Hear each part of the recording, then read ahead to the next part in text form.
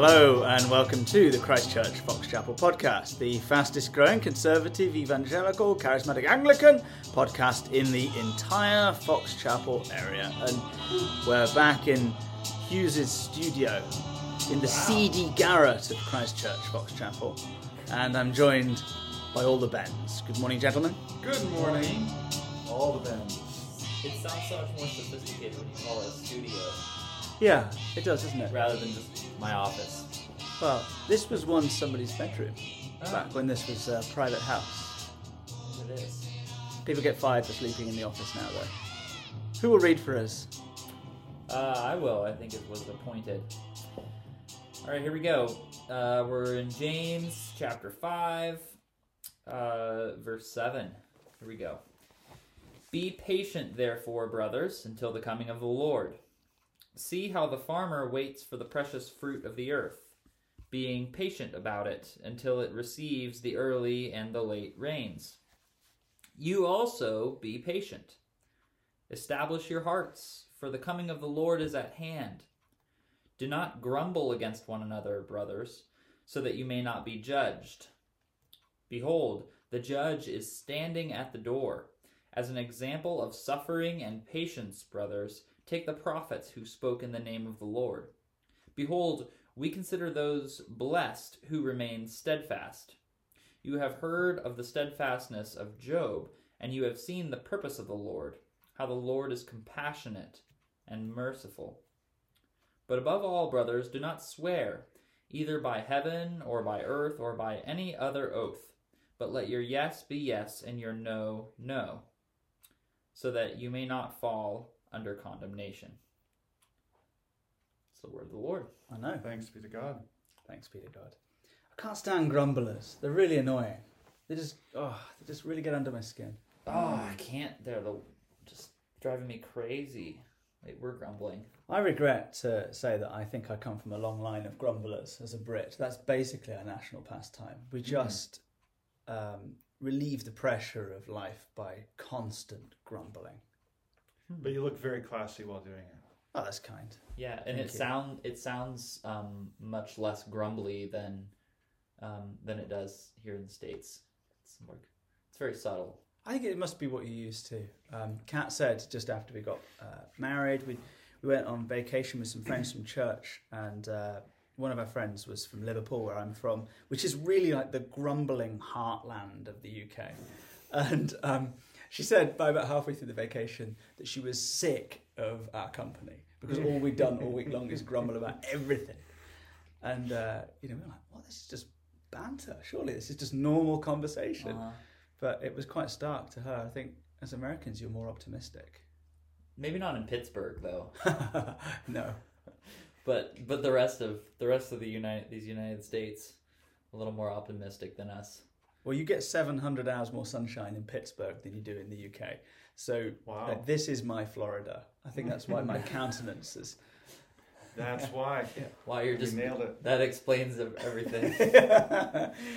All right, so this what I find intriguing here, Ben, last week, great sermon, you were talking about this warning to the rich, written really from the perspective of the oppressor. Hey, don't do this. And it's almost like James now flips to the oppressed and says, well, there's a danger also, if you're the ones being attacked or picked on or whatever, there's a danger for you spiritually too. Yeah. One of them is that you grumble.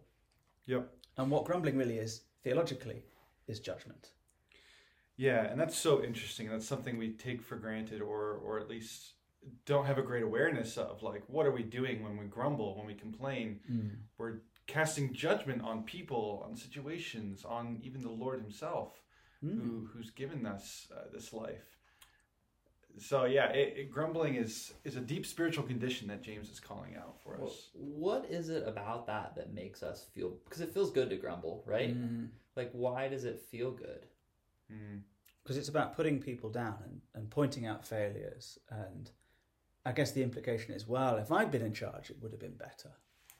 Yeah, because there's something in grumbling that makes... Like when I complain about something, somehow I often feel better, and I'm wondering like what that. I think it comes from a place of superiority, right?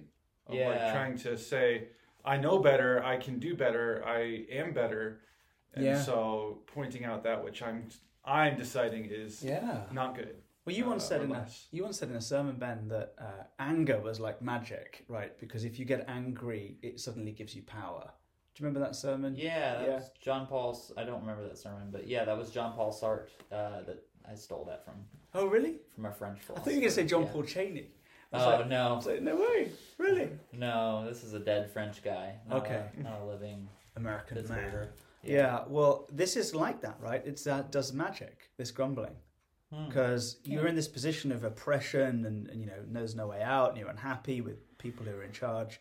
And if you can grumble against them, it gives you a sense of superiority. Control. Yeah, maybe. control. Huh. Yeah. And that was your other point, Ben. We're not in control. Yeah. Okay. And especially when I think this is referring to, previously he's talking about the oppression of the rich, the wealthy and wicked landowners, and he ends with, they've condemned and murdered the righteous person. He does not resist you. And then turning to the righteous, the church again, brothers, be patient, therefore, until the coming of the Lord, because that's what's going to bring, I think, their vindication. Right, the coming of the Lord victory. is the return of Jesus Christ. Yeah. Something that's alluded to a couple of times in this passage. He says in verse 8, establish your hearts, for the coming of the Lord is at hand. So it's soon, right? And then behold, the judge is standing at the door. So Jesus, the judge, is coming soon. Yep. Be patient, he says multiple times. Yeah. Like it's coming soon, but the posture of our heart needs to be patience and steadfastness. Yeah, maybe there's something in grumbling that is keying into this deep-seated longing for some kind of justice that we have. Like we want the Lord to come. We want things that are wrong to be made right, but so you know we do that grumbling. But James is saying, like, hey man, he's right there. Like, just let Jesus take care of it. He's coming. Yeah. Maybe I don't know. I think about the psychology of that because it feels so good to grumble, but it's not good for you. So yeah, I don't know. Yeah, but there's so many things like that are not good for you that kind of entice. Yes. My kid's Halloween candy. Oh yeah. The banana ones, those are nice. What? The sticky banana flavored ones. Yeah, I like those ones. Get out of here. Yeah, I like those a lot. Oh. Laffy Taffy, it's called. Laffy Taffy. Yeah, and the little, remember the different flavored Tootsie Rolls? Yes. Those are. Yeah. I enjoy those, except the banana ones. Except for the banana. Sorry. No, I mean I'd never actually had one till I moved here. Really? Yeah. Huh. One of those wonders This is of why. American life. This is why the British gained control of the world and then lost control of the world because they had no taste. But you are speaking from a position of intense ignorance, because British candy is vastly superior. Oof. Vastly superior, and I'm sorry to announce that on the podcast, but it is true. Okay, agree to disagree. I'm not going to grumble about that. That's very good of you. I am judging. I'm going to take my normal position and remain neutral in this conversation.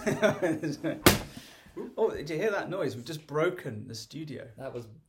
Yep, that was me. I broke it. Sorry. That's okay.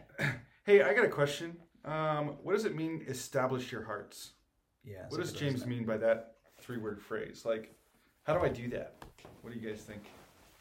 So I'm looking forward to discovering what it really, really says. And Ben, the sound guy, has gone off to do some Greek research for us. Yeah. Establish your hearts. This is verse 8, right? So it says, you also be patient. And then this injunction, establish your hearts, for the coming of the Lord is at hand. I mean, I'm picturing Lord of the Rings, which might help you. Is it always does. King?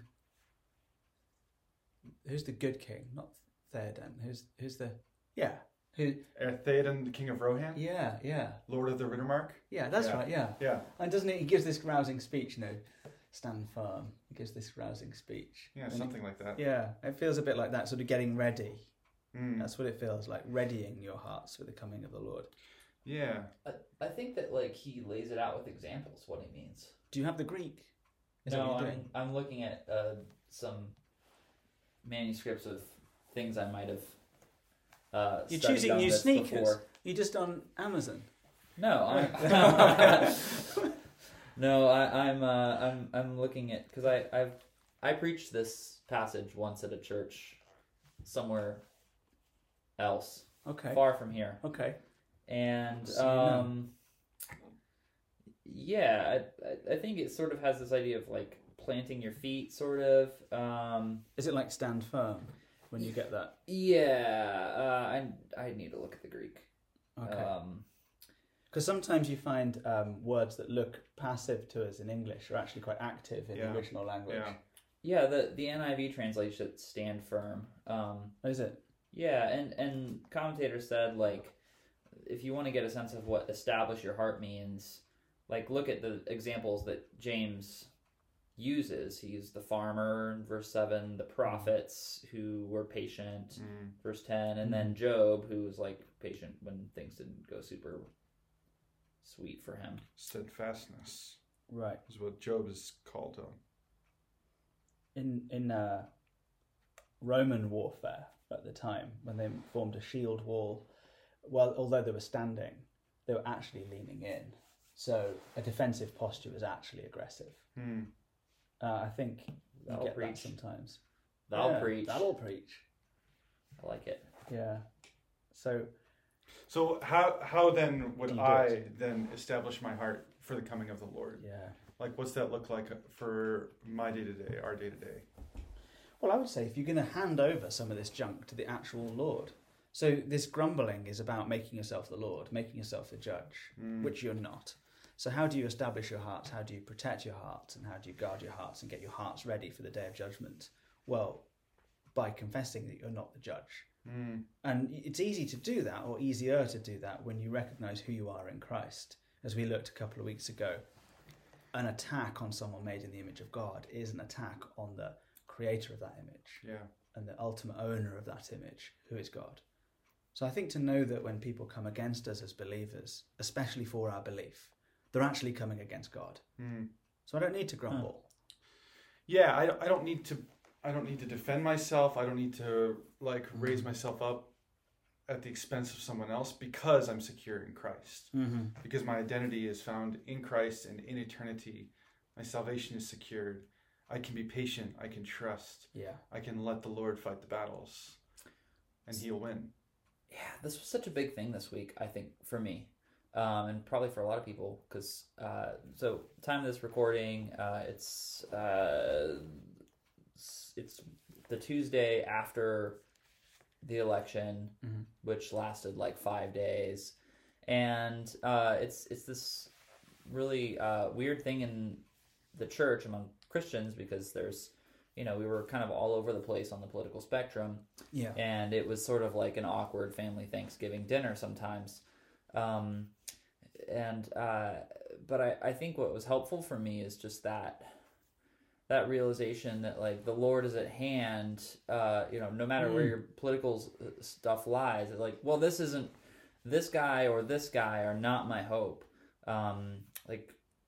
It's there's a different, I serve a bigger king. He's actually coming back. And that's where my identity, that's where the locus of my identity has to be. You're referring to the British monarchy? Yeah, the Queen. That's totally it. Oh, that's great. Yeah. I think you guys are coming back? We're expecting you to come back. Yeah. I think it's really helpful. I woke up the day after the quote unquote the day after the election, the day after day one of the election, feeling very calm and very happy. It had pushed me back into a trust in the Lord. My calm and happiness was utterly nothing to do with the result, or anything like that. It was to do with the way the election served as a reminder to me that actually I serve Jesus Christ and I trust in Jesus Christ. Yeah. And I think that's really good. It's a good reminder for those that are delighted by the election result and those who are dismayed. Yeah. That it's not immaterial, it's not insignificant. The election is a huge issue, and the president is possibly the most important person on the planet. But there's such a gap between that and the next guy up. Yeah. Yes. Yeah. No, that's really great. I mean, what struck me about your farming thing, or James's farming image about the farmer patiently waits for the rain, is the rain does come. Yeah. So although there's uncertainty about when the rain comes, there's no uncertainty about whether it will ever rain again. Jesus will return. We just don't know when. Even there's going to be seasons of drought and rain does not come. There's early rain, there's late rain, but God will take care of the earth that He's made, and He will bring rain to water the earth, and Jesus will come to judge all things. It's something we can establish ourselves on and be sure and secure in. The end of this little passage, which is verse 12 actually, it's another one of those James things where you're like, okay, why are we talking about this now? Yeah. But he says, I'll read it. But above all, my brothers, do not swear either by heaven or by earth or by any other oath, but let your yes be yes and your no be no, so that you may not fall under condemnation. That's sort of intriguing. It doesn't directly seem to relate to this. Yeah, well, I wonder if it's in the matters of their grumbling among each other and the conflicts that we were talking about the previous chapters of James, like how they're relating to each other by swearing and making oaths. And I think James is almost directly quoting Jesus here, isn't he? Like in the Beatitudes, the Sermon on the Mount, Matthew 5 and 6. I forget the exact reference. 5:33 to 37. There you go. Ben has the direct reference because he's an encyclopedia of biblical knowledge. Yeah, that's it. That was totally top of the dome. Hastily closing down his Amazon window. I actually may or may not have taught that exact passage in youth group on last Sunday. So that's God's timing is the right timing. Yeah, there it is. Why we've got me preaching this sermon. You need the experience, clearly. I need to catch up, Yeah. But yeah, I think that James is quoting Jesus here and hearkening back to that as maybe another linchpin of how we relate to each other and how we grumble against each other. And instead just let your word be simple, let your word be true. And then the more elaborate, I'm guessing you probably dealt with this at the youth group, but the more elaborate people's protestations of sincerity become, the more unbelievable they sound. Well, I swear on my mother's grave, I swear on my baby's eyes, I swear on a stack of Bibles. My baby's eyes, yeah, I like that. Sort of, great Pharisaical oaths are uttered. I'll be honest with you. I love that one. Yeah. I haven't been honest before, to tell you but the now I'm truth, going to be honest. Tell you the truth. What? Yeah. Can we please rewind this conversation? Can you just revisit which part of this was not truthful so far? Yeah, with the whole, it just makes you sound like a liar. Yeah. Yeah, which most of us probably are. Well, he says that when you swear and make these oaths, you are falling under condemnation, is the last words of this verse. Because why? Because you're going to break the oath. Yeah, I think it's also just revealing insincerity and trying to make things, to swear by things that you don't need to swear by, because if you need that, then you're not good for your word. I think. Right. You're not being true to your own words. Just always be trustworthy. Just be genuine. I think it's trying to lean us towards just a simplicity of heart and speech and character. That's hard. It's really hard. I always want to kind of twist the situation a little bit in my favor, like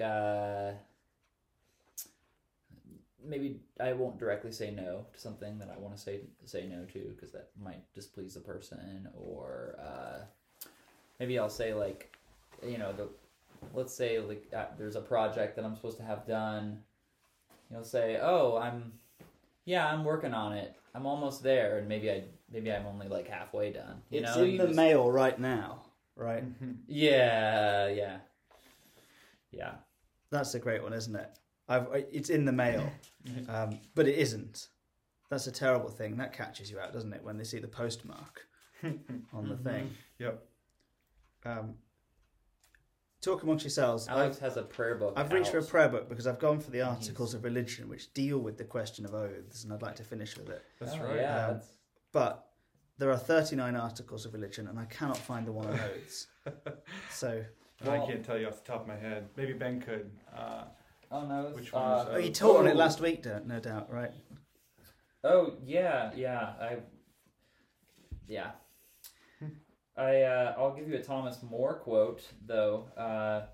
He said, "When a man takes an oath, he holds his own self in his hands like water, and if he opens his fingers, then he needn't hope to find himself again."